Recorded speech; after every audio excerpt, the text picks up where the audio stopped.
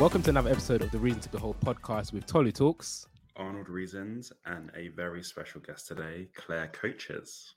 Welcome, Claire. Welcome Thank aboard, you for Claire. joining us. Excited. Yeah, me too. Thank you. A bit of context about Claire. Claire and I went to Bible school together. She went to the campus in the north, I went to the campus in the south. And then a few years ago, we actually went on what's called a vision trip. So the Bible school we go to is originally American.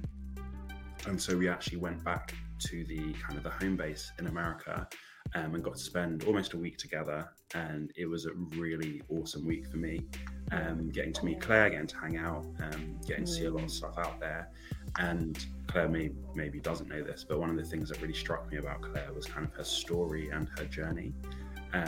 So she was like relatively new to faith at the time, and then she jumped into Bible school, which was like, for me, I was like, whoa.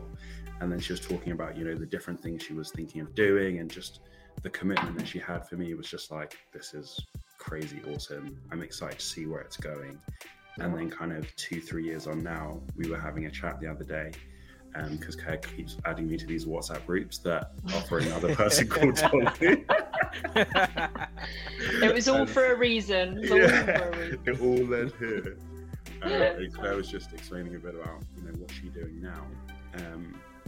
I'm being deliberately ambiguous because I think it's going to be so much better coming from Claire. But yeah, she was explaining what she's doing now, and I was like, people need to hear about this because it's so interesting. So Claire, welcome, and tell us a bit about yourself. Okay, so where to start, because this could take a while. 45 now, there's a few years. It's an absolute pleasure to be on here. And Arnold, when you said earlier, when I mentioned that EFT thing, and you said, what? This is some of the stuff that I do as a coach for Christians is just the worst kept secrets in the world. So I love the opportunity to talk about where it comes from and how it helps people. And so, like you said, Tolu, I'm relatively new to faith still. I'm still only 5 years saved, or 5.5 years I gave my life. And prior to that, for 38 years, I was a law of attraction coach in London, or a kind of neuroscience. It was all about neuroscience and sort of education around psychoeducation and how our brains work, how our body works, and how things are mapped and coded and things like that. So I started to study neuroscience, quantum science, how we're made up, how the world makes. I've always been fascinated with life. Why do people live the way they live? Why do they think the way they think? Why do they attract what they attract? Because I was always called Fall on Your Feet Booty, because my previous name was Boot. So they were like, Fall on Your Feet Booty, because I've always been known to be the lucky one, but people don't look at the amount of money and time you spend on rewiring your mind, in that kind of aspect of attracting what you attract. So for years, I coached people in the secular world on how to get what they wanted, how to get out of depression and anxiety, and how to really start manifesting what they wanted. And then I often say in my testimony, I feel now when I look back a bit like Apostle Paul, because a lot of my clients that came to me depressed and anxious and really not living great lives were Catholic, were religious people that were coming with all of these real problems. And I used to think, who is this God? What are they doing? What's he doing to these people? And I used to go out of my way to say, you really need to drop this God thing, just leave it already. It's much better in this world over here.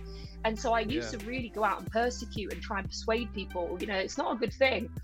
And it was amazing because I got invited by one of my very good friends to Cherish in Leeds in 2016, and I went to judge. I went to do it right. You guys, you're all wrong, and I'm a therapist, and I know what you lot think and things like this. And I went and I met Christians that love God. I met personal relationship with Jesus Christians, and I was saved that weekend, from that to that. It was like the road to Damascus. It was like I was spoken to loud and clear.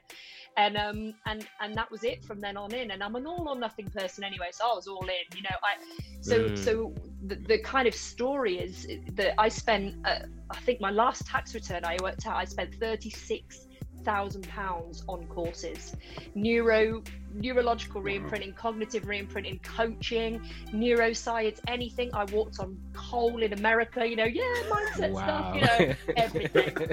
If it was on, I did it. And I spent years just training, searching on, because it just never, no matter how much I learned and no matter what I got, it never fulfilled me. Of course, now I know why, but it was, you always needed more. There must be more. And of course, the more you look at the universe and who we are and how we function, the deeper you go, the less you understand. So it's just like, what's going on here? So I spent a lot of money on courses, and then of course, God just spoke and said, go to Bible college. He literally, when I was saved, my practice shut down. Clients stopped coming. I had no desire or passion to do any of it, which hurt because it was a good 10 years and a lot of money of doing my business, but God said, Jesus said, drop everything, learn who I am. You've got to know who I am.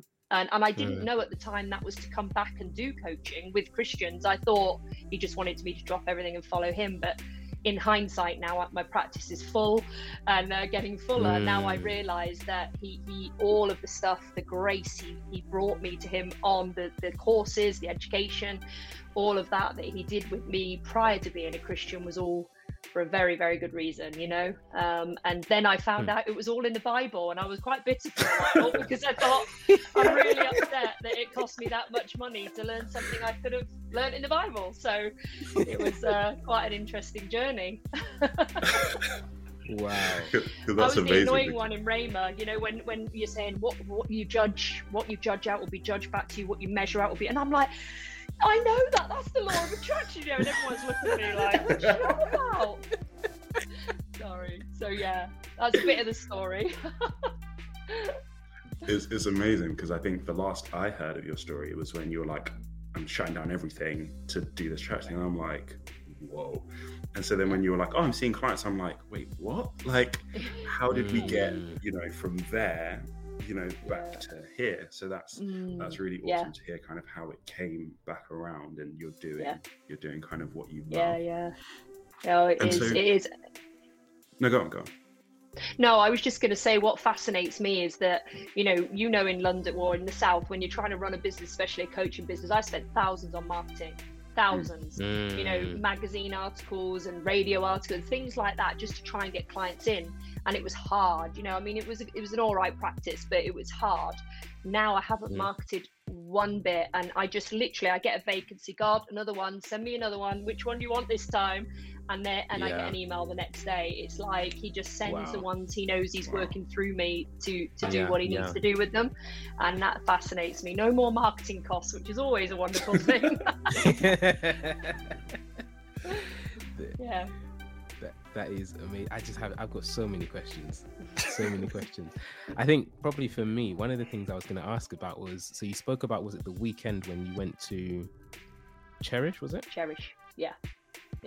So what was it that actually took you there? Because you said, was it your friend, when your friends invited you?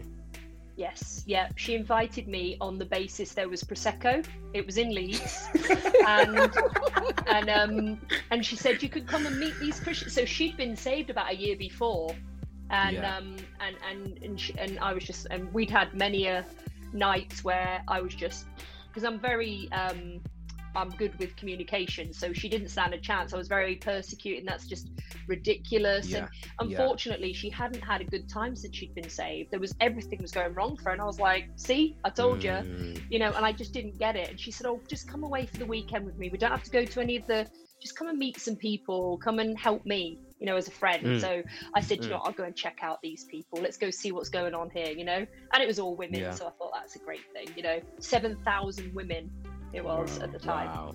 Yeah. So it's Cherished like a women's retreat then? It was, it's a women's conference at Life Church in Leeds. Right, okay. Yeah, so right. It was 7,000 people, 7,000 women at the time. Yeah. So it's an amazing place.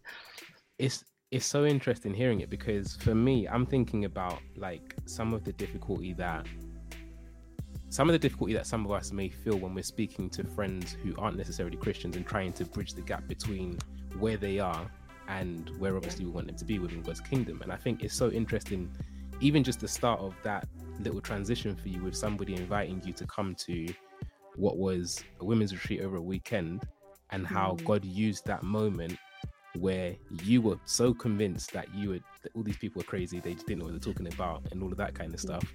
But that was what God used to completely change the direction of your life. And it's just seeing the power of inviting people to even the things that might seem trivial, the things that seem so common and normal to us on a day-to-day basis, but how that could literally be something that connects someone with where God's really taking somebody. So I think that's really, really dope. Yeah, it really is. And you know, it was an atmosphere for me to have a personal encounter with Jesus, you know, which is different to the knowledge people try and give you about Jesus and the Bible. You know, I had a personal encounter with him, and nothing ever can argue with that. You know, it's just so up until then, all I'd seen is, you know, often I think, even now as a Christian, I think the biggest problem we've got as Christians, shining bright, being the soul, is Christians. You know, we're so it's just, come on, let's be Christian, have an encounter. Like so much knowledge about the Bible, so much knowledge about God, but knowing him is the problem we've got, I think, out there. You know, and that's what I did that week, and I met him face to face personally. and you know, when you've spent that long searching, because I'm a real searcher, and when you've spent that much money, I'd also proved to myself, you know, I had my Mercedes, I had my $100,000 a year, I'd left my children, I'd left my husband, I'd done everything that I thought I needed to chase to be happy, whatever that thing is. I'd proved to myself for 38 years, no matter what I do, I'm not going to get that happiness. And when it hit me that day, that heart, that God addiction that everyone's trying to find, I found it, you know. And that to me is undeniable. And so it's the power of testimony, isn't it? You know, when you really experience it. So yeah, it was amazing.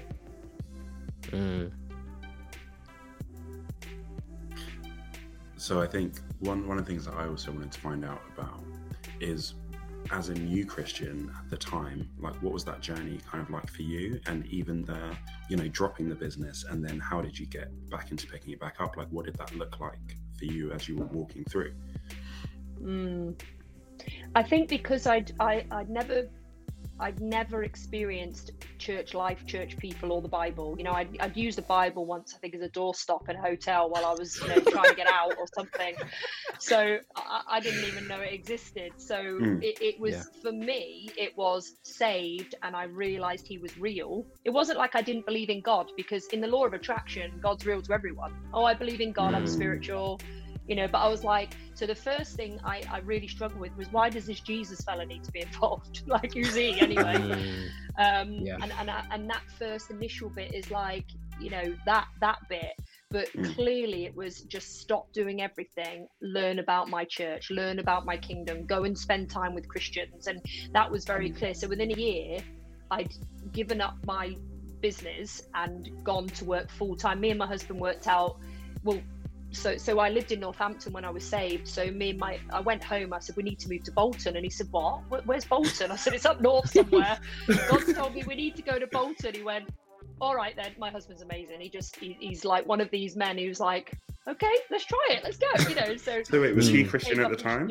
Or he wasn't Christian? No, he's not. Wow. No, he wasn't. So, but what he didn't tell me at the time, so he was brought up in Northern Ireland, and his dad was Catholic, mum Protestant, and he'd had fighting, years and years of fighting in that kind of religious, and he was saved when he was 17, born again when he was 17, but he'd never mentioned that to me ever. And I'd already known him, you know, 5 years. So he hadn't mentioned, so it wasn't a shock to him that I'd given my life, because he knew it, and he didn't ask any questions really. He was like, oh, okay, yeah, let's go. You know, so within 3 months, and I am known for this, but within 3 months, we'd packed up our house, rented it out, and rented another one up here, and we'd moved up, you know, and I was like, straight into King's Church. But that's how we just managed to start afresh. It was like a new place, a new area. I gave up my business. He was still earning. And then we worked out that we had enough money for me to go and volunteer in church full time for a year. But then I'd have to find something. So we packed up everything. He carried on working, and I just went into King's Church in Bolton and said, right, use me. What do you want me to do? How did you pick I just want to learn everything. Sorry? How did you pick that church? Because that's not even a church nearby. Yeah, no, the lady who invited me to Cherish went to that church. Right. So I knew of it, and I knew of Okay. Bolton. Yeah. You know, so it wasn't like a random, you know, pin in the map type thing. It was, there was connections there somewhere. But me and Lindsay always joked we've been friends 25 years, and we only remained friends for 25 years because there was 200 miles between us. You know, we're not those friends that can spend a lot of time together. Yeah. So it wasn't that. It was like, I've got to come up here. It was a real cool, you know, like a real, I've got to go to Bolton, you know. And so we came up here, and then I just threw myself into church and Rhema pretty much at the same time. You know, just amazing journey. Talk about being undone on every level. you know. Wow. Yeah. And so, random question. So, do you think, like, your husband, do you think he'd been praying for you to get saved, or do you think it was like? No, he was not religious at all. No, because my husband was against Christianity as much as I was. We were both real, you know, like, we're not just atheists. We're real strong atheists, you know. But when he was saved, he was in Northern Ireland, and he was 16, I think, and he said he heard the youth pastor say, "You've been fighting again, get out, you're a waste of space, we're not doing anything with you anymore."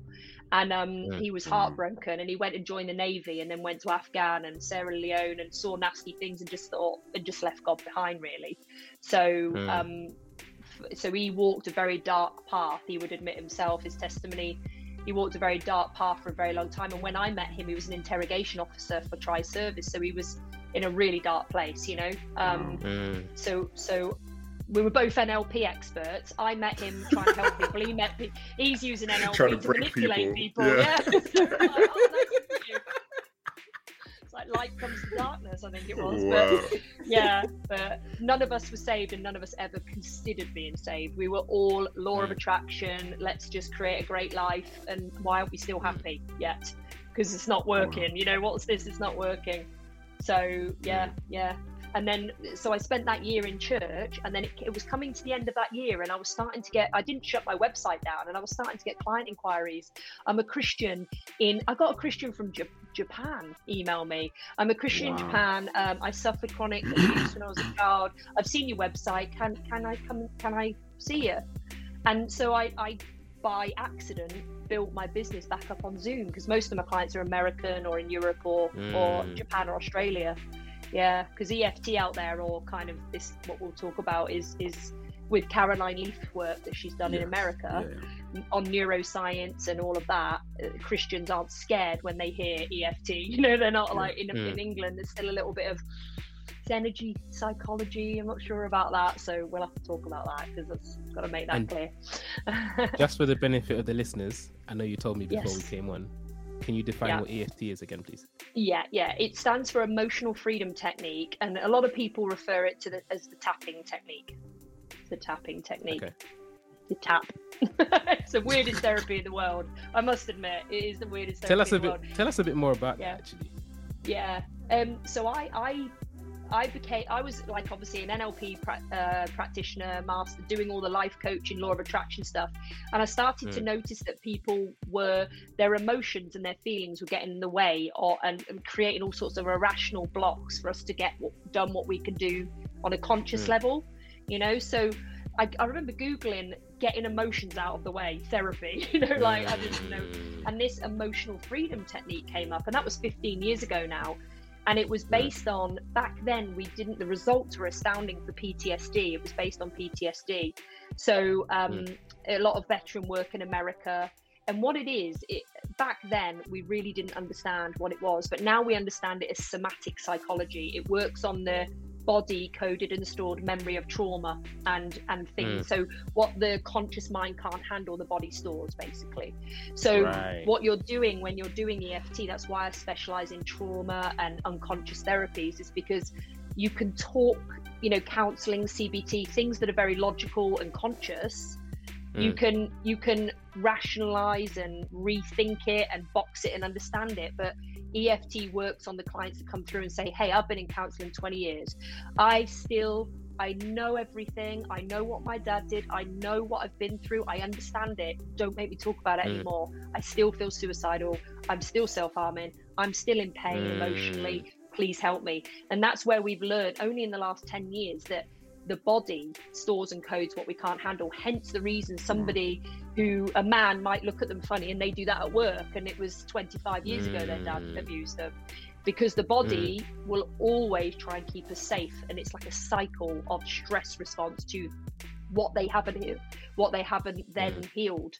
And EFT is a way to reach that body encoded stored memory, and it's fascinating. What I didn't know is how on earth does that link with my new faith? Because when you say energy, psychology, and Christianity, they just, start casting demons out. Absolutely, yeah. But it's ironic, because I do get a lot of referrals from people that are with non-Christian EFT practitioners, and they come to me as a Christian, because I don't think it's about the technique any therapists use. It's about the faith I stand on. It's about what, because you can do EFT and invite all spirits in, if that's what you were doing, but you can get people with wrong, suggestive people preaching on the stage, and if they're suggestible to the power of what they're saying, then it's going to influence, so it's about what I believe in. People know they're getting a Christian EFT practitioner, which is, and we pray before we start, we pray when we end, and it's a very different experience, So but I can talk for hours about EFT. Like? What is that? Because it still sounds, for me, I'm a bit like, okay, but what is that? Like, what does that mean? Like, how does it work? Yeah. Well, it works like a counselling session, I guess, but it's not. But it's less of, EFT is less of the talking about the past, more about addressing how you feel about it now. So, if you're in a counselling session, they'll say, how did you feel then? Let's go back, let's talk it through, let's understand it. I would be, okay, what's the problem? I'm self-harming, or to be honest, a lot of my clients, because now I'm fully Christian practice, a lot of my clients love God, they know the word of God, they're really in faith for God, actually, but they're stuck in this flesh trauma that they cannot get out of, and so they're still acting in a lot of what the Bible tells us the consequences of being in flesh is, but they love God and they have faith for God, and it's this conflict. And so an hour would be always addressing that symptom. Okay, what's the symptom of today? Okay, well, I keep really abusing my wife, for example, but you're a Christian. Okay, and then looking at the gap in between that and saying, okay, how do you feel when it happens? And then as you're tapping, what happens is, the weirdest thing you'll see is, the only thing me and my clients can ever describe it as is it brings you from flesh into spirit. Where it says God speaks spirit to spirit. It's like they go from this to, and the Holy Spirit ministers. Have you ever heard of Sozo therapy? It reminds me a lot of Sozo. I've heard of it, but I don't know what it is. Yeah, it reminds me a lot of Sozo. It's like what we understand with EFT is that when you're tapping, all that's happening is that physiologically, it is literally the amygdala, the fight, flight, and freeze reaction. Yep. The part of the brain, the amygdala, is the primal brain, and it triggers fight, flight, and freeze when you're in a shock state. Okay, so what's happening when you're, say, pre-12?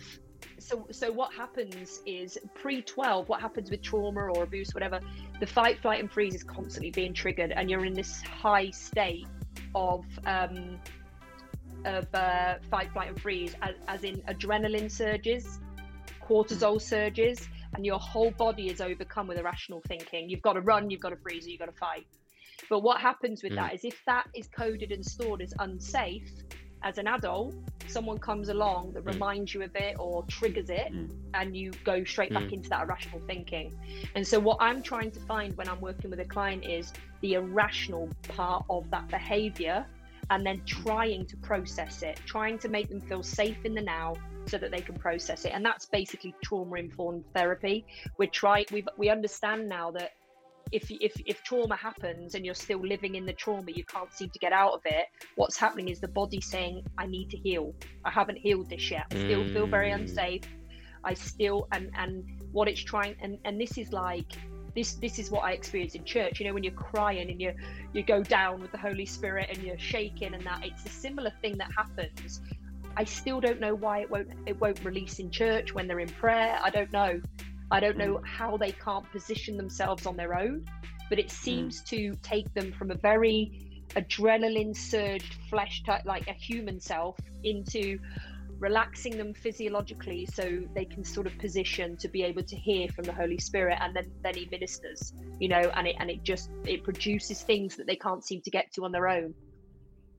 But you know, with EFT, what you're doing is a lot of the time what you're doing is like a lot of therapy in CBT, you're trying to change the thinking around the problem. With EFT, you're confessing the problem, saying, even though I abuse my wife, I do this horrible things, I deeply and completely trust who I am in Christ. I deeply and completely trust him. And what we're doing is we're saying, what I'm trying to do is get people to stop fighting their problems. You know, people, they feel so much shame and guilt for thinking what they think, that actually, let's just come together, confess it out and tap it out, and it tends to just release it. And then it's like a physiological release of pain so that the Holy Spirit can do what he does. And it's producing so many people out of depression and delivering them from trauma and all sorts of things so many times. It's wonderful to see.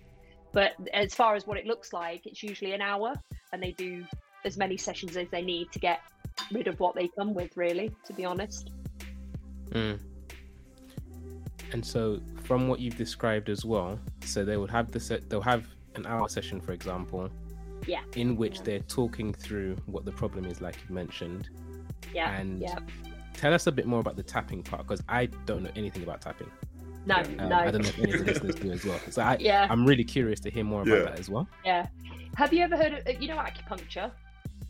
Yes. You know, acupuncture, where you put needles in what they call like energy points. What acupuncture does is it touches what you call the energy point. So you know if you go for an MRI scan and you go into the MRI scanner, and what the scanner or the magnet's looking for is dense energy vibration, so that it can see tumor, diseased cells. Okay.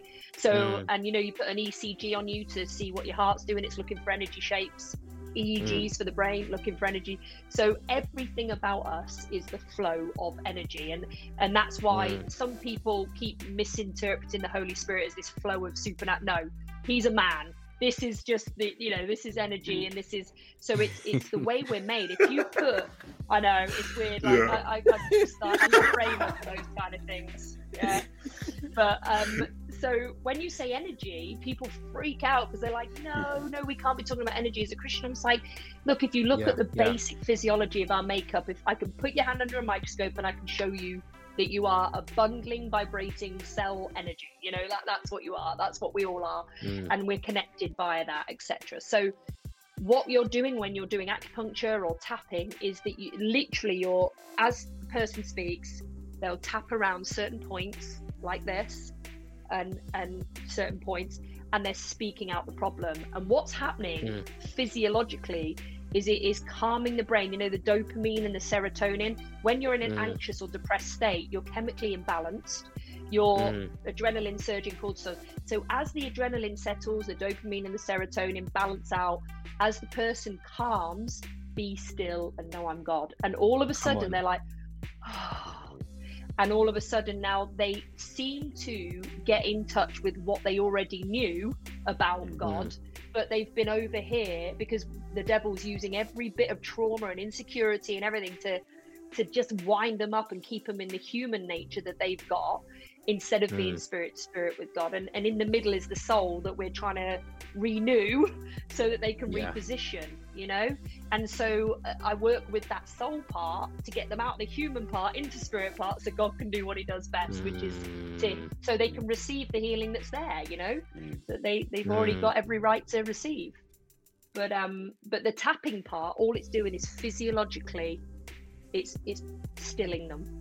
It's just stilling them. It's stilling if somebody's, I do a lot of crisis management. So a lot of the time they're either suicidal or they are in a massive anxious state. They've been in counselling, talking about, I mean, I love counselling. I thoroughly respect counselling. I'm a level 3 trained counsellor myself.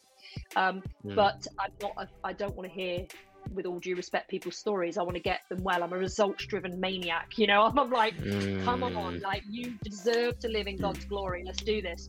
And so I'm more like, what's the symptom? How do you feel about that? So we think about the memory that's traumatizing them, that the devil's using to keep them stuck, and then we speak it out. We tap, we calm the body whilst they're in that place. And then God says, hello, you can hear me now, come on, let's do this. And it seems to just position them for God to speak loud and clear to them, you know, the Holy Spirit to minister and to receive healing. And that is, I think there's a mixture of things. It's the tapping to address the physiological chemical imbalance. It's the confession where two or more come together. And it's the, I'm not trying and put a positive spin on this. You do that behavior. It is, let's repent, let's renew, and let's bring in the truth of what's really going on. And I think some of them have hardly ever spoke it out because they're being spiritually bypassed all the time. No, we can't do that. And they get bashed with a Bible and say, the scripture says this and the scripture says that. And it's like, they know the scripture. If they knew this, if every Christian lived by the scripture we knew, we'd be, you know, we wouldn't need evangelism. Everyone would be running to us, wouldn't they, if we all lived out the scripture that we knew. So it's about how does it go from the head to the heart? How do people, you know, a lot of people say to me, do you think I'm not being healed from my mental illness because of my faith in God? And I think it's the other way around. I say, you've got loads of faith in God. The problem is your self-worth and the faith in you, you know. And I know, and it's getting them to accept that none of us are worthy. And that's all right, because that's why he did what he did, you know. And so letting the even being worthy, because the problem with the self-help world that's come up in the last 20 years is it gets everyone to focus on themselves. And it's a problem. You know, the word self is the problem. If you focus more and more on us, it's a problem, you know? Yeah, it does, because we go into our own problems more and more, and what we focus on gets bigger, you know? Always will do. I think it would be interesting to hear a bit more about, you know, you said about so many of the things that you'd been learning over the years. You realized as you were, you know, getting saved and going through that process, you realized that so many of those things are in the Bible. And that's some of the things that we've actually spoken about on here. So it'd be interesting to hear what you see as someone who's been on both sides. Like, what are those parallels and where? Because it feels like there's an element of twisting or perversion slightly of those things, like the focus on self. So what are the parallels you see, but then the differences that kind of lead people astray? And I God put a book on my heart, Bridging the Gap. Actually, you mentioned it earlier, Arnold. So that like confirmed that about, you know, letting people in the secular world understand that, you know, there's so many parallels in the Bible about how the laws of the universe work, you know, but they've taken Jesus out of it and made it about them. And that breaks my heart, because I've been there for so many years, and when it's about us, the manifesting and the getting what you want works, absolutely, because they're just pre-laws of what you measure out, you measure it, what you think, there you are, you know. If we judge, we get it back. All of these things, that what you put out you get back, is very much you know, it's not like God's sort of up there, like she's done it, he's done it. It's a law that, you know, that was preset, so it works whether you're secular or Christian. The problem is that when it's not about serving, it's not about growing fruit for others, when it's not about serving others and manifesting the fruit of the Spirit to serve the kingdom of God, it's empty. There's nothing there at the end of getting it all, you know.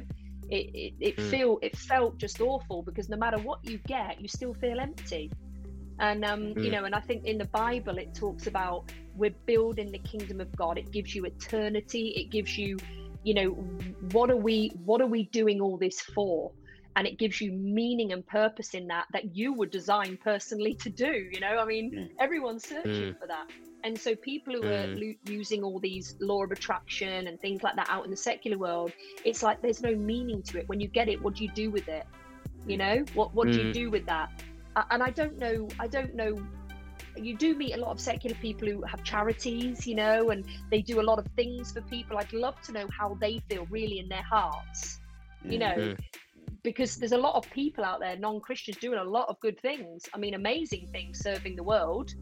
But I've never really had the opportunity to sit and say, how does it feel like? Because I want to explain my story, like, not like I was a nasty person. I you know, gave away and did things, but it still didn't feel the same as when you're doing it for Jesus, because that's what I was knitted to do. That's what we were all knitted to do, you know, and saving it's like that being in the world but not of the world. It's like I can now be in the world and live in the world and see it for what it is, but what we're doing is we're trying to save people because there's an eternity lived. This isn't it, whereas before I was in the world and I thought this was it. And to be honest, if I look around now, that's really depressing for many people. No matter how many people you help, you're still not saving it for Christ, And that's something I wonder, because it's almost like, do you know what you're missing if you've never experienced what you're missing? It sounds like that something is missing, but you can't say what it is because you're doing all these things, but it's still not fitting. Absolutely. And that's how I explain it. It was like this constant search of this love, this content. So Caroline Leaf explains it, doesn't she, that we're all wired to love, and obviously the biggest and the greatest commandment is love him with all your heart, your soul, and your mind. And I was looking for that. It's like, love what? How do I do that? But I couldn't have put my finger on. I could not have put my finger on what I was searching for. All I knew that there was a big void, and no matter what I did or got, there was still this big void, and I didn't know how to fill it. And I think that a lot of the people I meet in the world, they don't know necessarily what they're searching for, but they're searching, but I think people have just accepted it's just sometimes it's just a bit, the world's just like this and that's that, and it's suffering, and we've just got to put up with it, and then we die. And I couldn't live with that. I thought, no, there's something better, there's something different, this can't all be for nothing. And that's what drove me. Whereas I think people out in the world, especially with COVID, since COVID's kicked in, it's more like, is this really it? Is this it? Is this all I've got? This uncertainty of the world, and as darkness gets more dark, people are searching more and more. Whereas I was searching, and I had a good life. As far as the world goes, I was living a really good worldly life. And so it's not like I came to Christ, what I would call as healed in the world as you could be, as mindset goes. So, but I was still, this isn't it. This can't be it. Whereas what I meet in church is a lot of broken people that haven't renewed their mind yet. So it's a very different place, Talk about that, please. Yeah, it's like we meet a lot of people that they come in and the first thing is to give their life, and they do feel it. They've delivered, sometimes they've redeemed, they love Jesus, they are all in. They start serving, they do everything. But then 6 months later, they've gone. And they're back to using drugs, or they're back to doing something, and I'm like, what is that? And God absolutely saves our spirit, but then if the soul, which is what we talk about in church, was like, how do we disciple and renew these people, their souls, their minds, their motion, and their will to God, to the Bible, so that we don't lose them after this feel-good feeling goes, because the world's going to feed them. The world just starts feeding them again, and the enemy gets hold of them, and the foothold is there, and it's done, and it breaks my heart. It really does. But I think that because what struck me, I remember always being in church at the beginning, and the pastors were always sort of saying, you might be depressed, you're anxious, you're broken, you're this, you're that. And I was sat there thinking, I'm not. I'm all right, actually, thanks. I mean, I really love Christ, but I'm all right. Like, I just want to serve God. What do you want me to do, Yeah. And it's interesting, because I'm sure that you're not the only person that thinks or feels that way. I hope not. I think it's so interesting, because it sounds like you're talking about, in the world, people have almost biblical principles without Jesus. But in the church, it's like a lot of us have the Jesus, but we don't actually have the principles and live those out, and the discipline to kind of, because what kind of work for you did it take to get to that place, where you said about, when you became a Christian, you were kind of mentally, you were healed and you were whole, and that was a journey of, I don't know, how long did that take for you to really get like to that place? 13 years of a lot of secular counseling, coaching, and mindset stuff. And like, it's a process to unravel that, and in a lot of ways it's a quicker process when you do it with God, but like, it's still a process, absolutely. And it sounds like that's kind of, as Christians, maybe what we're not as good at. even compared to some people in the world, because you do see a lot of that positivity and, you know, all of those sowing and reaping those things. Like people in the world seem to do that, but sometimes Christians, we don't. Absolutely, you put it perfectly there, and I see it all the time, and I just think, you know what, it does say that we're supposed to live as the light, abundantly blessed and favored. It's not, you know, absolutely, we're not going to not have problems, but you know, the way we walk through them sometimes doesn't look any different, if not worse, you know. And it's interesting because I always thought, I mean, in my childhood I was brought up very military, so what looked like depression to others wasn't my depression, my hate in the world or trying to make it in the world from quite a dominant father and, you know, lots going on in my childhood. Looked, for me, my depression was outwardly looked great. You know, I was just after success because my dad taught me, you better be successful because no one's going to do it for you, and just trained me to be hardcore. And so I wondered, so I had, I know it was quite beneficial because my success was long term, you know, but lots of great worldly stuff. Yeah. But so I wonder what would have happened. So when I had children really young, 18 and 19, and then I left my husband, I had affairs, I drank so much. I mean, my 20s was nasty. If I look back now, I have no idea who that person was. But I wonder if when I was going through that, if I'd been saved then, I would have been that person, then have to have still done 10 years of renewal, but I would have done it in the Bible from the start, you know. But what happened is my corporate company that I worked for at the time said they promoted me to being a sales and marketing director, and they said, we need you to go on a coaching course, we need you to be a bit more, you know, nice to people. So I'm like, if you're not good enough, get out the way, get out. You know, I was quite rock, and I have red hair, so you know, so it was, they sent me on this coaching course, and it was a 2-week coaching course in Edinburgh, locked in a hotel room. You had to write to your 5 closest people and ask for your obituaries, you know, and then you had to read them and meditate on your funeral. What does your life look like so far? And anyway, I was broken. This 2 is weeks, intense. I was like, I am a mean person. Like, you know, I'm just like, I'm shallow. And it was so easy to see. I would have, if that hadn't happened to, that was, and then, so they sent me on that course, really expensive course. It was a director's coaching course. And I went back and resigned and opened up my company. I was like, I'm going to teach people that this needs to be done, you know, so it's quite interesting. I'm sure that was not what they were expected. No, they weren't, no. Luckily I didn't have to pay them back because they didn't get me to sign anything. They never thought in a million years I'd leave.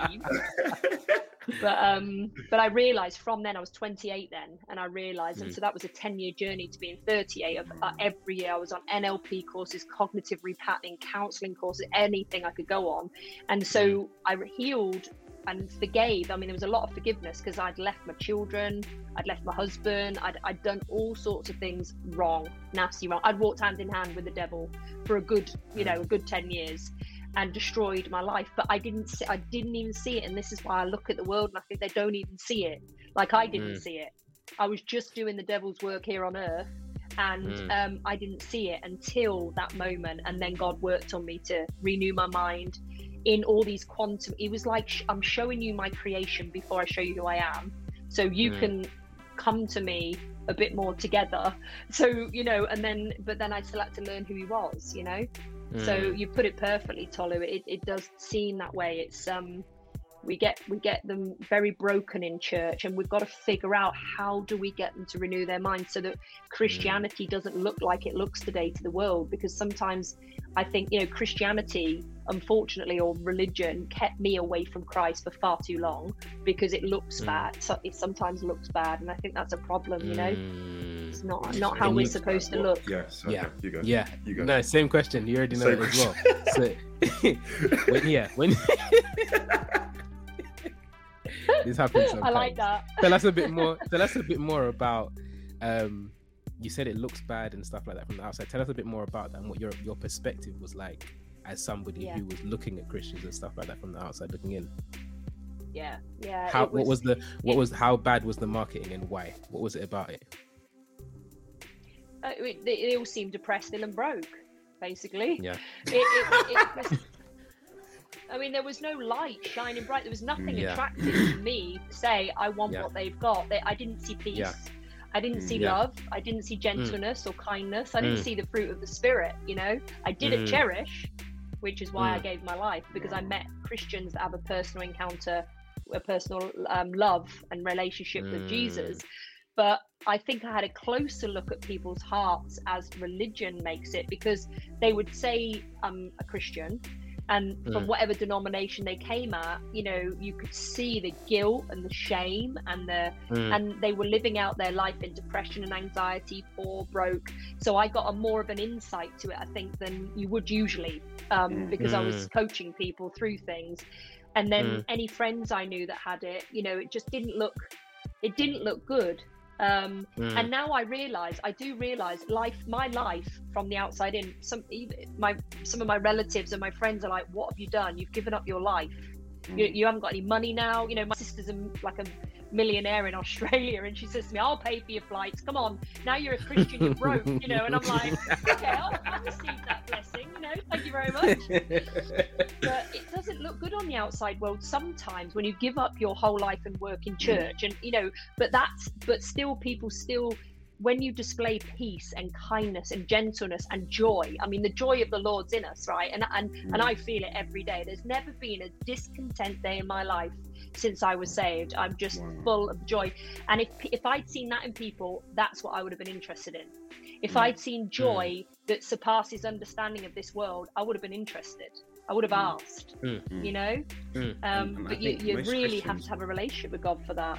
Most Christians don't give up their day job and work in church. That's not what most of us do, right? So that's also slightly different. Like, okay, so if corporate versus church isn't going to pay as much. True. But most Christians are actually in the marketplace, you know, lots of us are still broke. So it's kind of like, how does that really work, you know? True. And I think one of my questions as well connected to that is, from, I guess, the experiences that you have had engaging with Christians, both I think before you became a Christian and after as well, what do you think it is, or why do you think it is that there is that lack of the real experience of joy, peace, why there's so much brokenness despite the fact that we are people who identify as Christians? Like, what do you think are some of the things behind that? Well, I think it's that personal relationship with Jesus, isn't it, versus a Sunday goer who over years has the knowledge of Jesus. You know, it's a very different. Rhema, I don't know. I mean, I love my church. It's absolutely amazing. But I'm not sure if I would absolutely have a personal relationship with Jesus. Now, if I hadn't thrown myself into Rhema's everything that did that for me, because if you get into the word and you build faith in the core of who you are, no one will ever shake that from me. But I'm not sure, would I have built that in Sunday church? Maybe over 10 years, but I think I would have lost it somehow, because it's it's 30 hours a year. How do you, the question is, how do we really, I mean, because some people, you meet them, don't you? And they're full of the joy, they're saved, it's done. How did that happen? And how do we, so when I learned cognitive re-imprinting, what we do in the secular world is you pick 5 people that you admire and inspired by, and then you write down all their values, attitudes, beliefs, and then you start to mimic them. And if you mimic them long enough, you become like them. You know, it's like you become the average of the 5 people you spend your time with, right? So I knew that I needed to cognitively re-imprint Jesus on my heart. I knew that if I learn about him, he is going to become, I'm going to become like him, you know? And that's what discipleship is, right? But I don't think people, I just don't think some people have the encounter of love and they just love him. They've met him face to face and that's all they need. But what often might happen is if I had gone to study theology instead of Rhema, I could have gone wrong. I could have become academically intelligent about the Bible. You know, I could have, whereas Rhema for me gave me a personal relationship with Jesus. That's how, whereas I think there's an awful lot of knowledge about the Bible out there, and I'm not sure they've met the same Jesus I've met, you know, because like it's like that, the way it's not saying everything's sorted, like you say, it's not about life being sorted, it's about the way we see it. And you know, and in the secular world, we're always talking about perception is projection. Everything we perceive to be true will eventually become reality, and that's the law of attraction in itself, isn't it?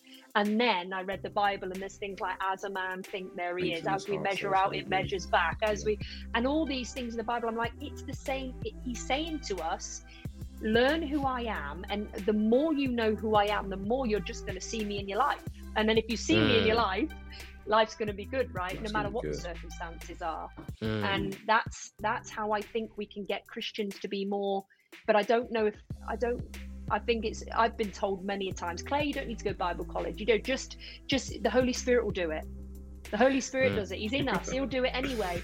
You know, and it's like, no, you've got to feed. You've got to feed. You know, and it's a real struggle between that knowledge and knowing we've got the Holy Spirit in us, and how do you nurture the Holy Spirit out as a living? How does that inner man become everything you are? Bigger than you were, you know, because there's not much change from, you know, when it says die to yourself, lose your life, and become, you know, and do, for me, I mean, are people doing that? I don't know. Come on, say it louder. She's speaking our language. Say it louder. You know, so I just want to cognitive re-imprint Jesus in every heart. You know, it's like, and that's what part of the tapping is. You know, it's part of the, where's the gap? So what people say is, no, I believe that script. So the trust in the Lord with all your heart and lean on your own understanding, so that you can acknowledge him in all your ways. So I'll say to a client that they'll quote the scripture to me, and I'll say, but what part of that do you not believe? Because we're treating OCD here. So you can't trust in the Lord with all your heart, because otherwise you wouldn't have OCD. So what's going on here? Where's the gap?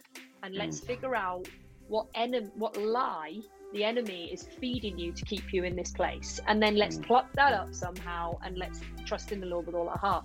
So it's like gap analysis every time. You believe that scripture in here, but it hasn't dropped to the heart yet, otherwise you wouldn't be behaving like this. So let's look at the gap and let's work through that. And, you know, that can take sometimes 6 weeks. All of a sudden, they forgive their parents for abusing them. And all of a sudden, it's gone and they trust them. And then sometimes it can take forever, you know? So one of the things that I love about a lot of the stuff that you shared, much of which I've never heard of or don't know much about before this conversation, but one of the things that I love about it is that it shows, like, I feel like it gets, I think it really gets the balance between being someone who looks at, studies, and understands what the truth is according to God's word and God's way, but isn't afraid to be open enough to use their brain and think through things. Because I think, like, even with some of the things you were describing earlier in the conversation, like, it fascinates me how we sometimes will just look at it as, I'm not feeling great, or I'm in a funk. After a long period of time, I'm still in a funk, or I've gone back to doing this same habit. But the way that you're describing it, the things that you've been speaking through, talk about things like chemical imbalances, like things that are like scientific and not necessarily things that a lot of people are comfortable with even exploring, especially when we've kind of been conditioned to think in a way that is just very down the line, and if it doesn't fit this box of what I've been told for the last 10 years and what they told them for the last 10 years before that, then it's just something we don't touch it, we don't go near it. But I really do sense there's a lot of objectivity in the thinking and stuff that you're sharing. Absolutely. And I remember, you know, Hebrews 11:1, I remember listening to Caroline Leaf. I mean, this was just after I was newly saved, and she talked about, you know, faith is a substance of all things hoped for. And I was like, whoa, you know, like mind over matter, and neuroscience, we prove this over and over again. And like, faith is a substance of all things hoped for and a confidence in things not seen. I was like, that's a coaching book in itself, you know? It just, it's like that. So God says it's a substance, you know, which means it's matter, which means it exists. And when science talks about, when you think, the protein literally rewires the brain and it becomes something new. I mean, like, that's hope, isn't it? Like, that's what I see happen to clients. They go from complete darkness to hope, and that's what. And then once you've got hope, the Holy Spirit can minister. It's when the enemy's got you trapped in all those lies. But it's the substance. Anyway, that's matter and all sorts. We could go on forever. We need another 3 hours. We need a part 2. We definitely No, need for a sure. part 2. I think we might need 5 parts on this one because the questions as well loaded, honestly. Oh, absolutely. Yeah. But I'm conscious of time, and we obviously want to I know. have you definitely back for multiple other episodes. Oh, I'd love I'm sure to. we'll definitely do. But I do have so one much. question I want to squeeze in there, if I may be Yeah, permitted go for to it. squeeze that in. Yes. Co-host Tom. Yeah. Claire has clients soon, so That's fine. Hopefully Yeah, it and won't be it long. But quarter it's just past. I'll text them saying you'll have to wait. But yeah, the last question is for anybody who's listening, who's heard like just some of the conversation and they're thinking, you know what, maybe there's some work for me to do on renewing my soul, and maybe there's some undoing that I need to do. Are there any practical tips that you would have for them that they can maybe start thinking about or working through today? And the follow on from that is, how do people contact you if they want to reach out? The first one is it's quite simple, really, in that, you know, our beliefs produce our behaviors, right? And what we are. And if you're having behaviors and feelings and emotions that you don't like, we have to somehow renew those beliefs in God's word. So if you're the kind of person that's thinking, well, I can't just sit and read the Bible, it bores me and all that kind of stuff, literally none of us have any excuses anymore. You could Google Bible for depression and it'll come up with all the scriptures, you know, pick them all and start studying them. You know, Enduring Word, the app Enduring Word, I think is the best thing I ever saw, because if I look up faith is the substance of all things hoped for, it gives me the context, the bridge, the what does it mean, like why did he say it, who did he say it to, what, you know, and I study that. Just that one scripture could really help you to understand, why am I feeling depressed, why, you know. But also, you know, I'll always recommend Dr. Caroline Leaf's work, because she's just unbelievable, where the way she links science and quantum nature and what the creator has done for us and how it fits with so she talks about how the mind renews the brain.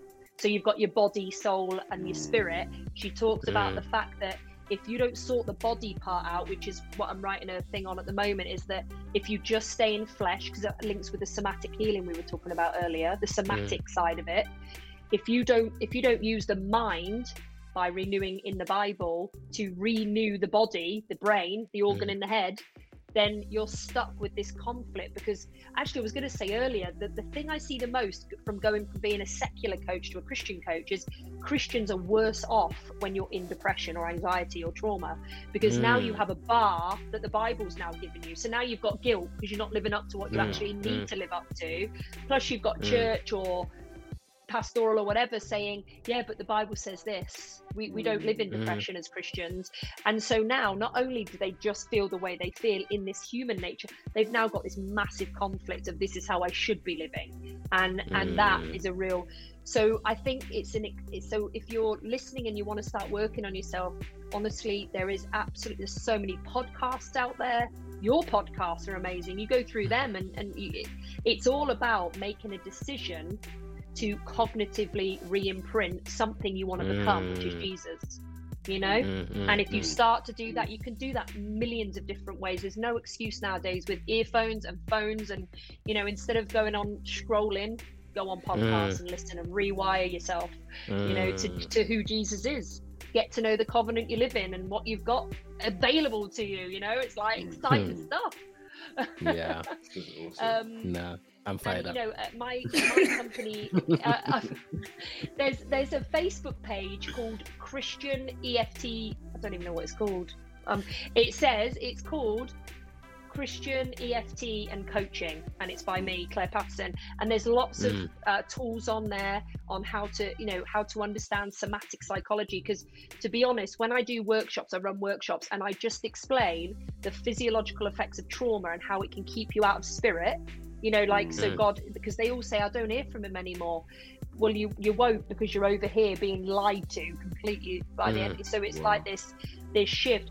just to understand that the physiological effects of trauma and the amygdala function sets people free, because they realize they're not, you know, God's not punishing them, they're not being left, you know, this is a flesh versus spirit war, and you know, and all the time you're in flesh, the door's wide open for the enemy, and he's just using that. So let's find the lies, get rid of the lies, and let you realize, you know, where that is. And so that's on the Facebook page, and I run workshops sometimes that people can jump on and join in. And then my website is transforminsideout.co.uk. So we'll get those from you, and we'll actually put them in the show notes, so that people I'll put them in there. Can kind of access that as well. Claire, thank you so much. It's been so good for joining us. Honestly, thank you for part one. I don't know if I've answered any of your questions or just gone off on one, but you answered questions we didn't even know we had. It's been so good, and I'm happy to do a part 2. Let's do it. Let's book it. Yeah, let's do that. Let's do that. Wonderful. Thank you so much, Claire, Thank you so guys much for listening. And if you have any questions for Claire for part 2, definitely hit them over to us, and we'll ask her. Maybe we'll do a live or something, and she can answer. Yeah. So Brilliant. Cool. Wonderful. Right. Thank you. All right. Peace.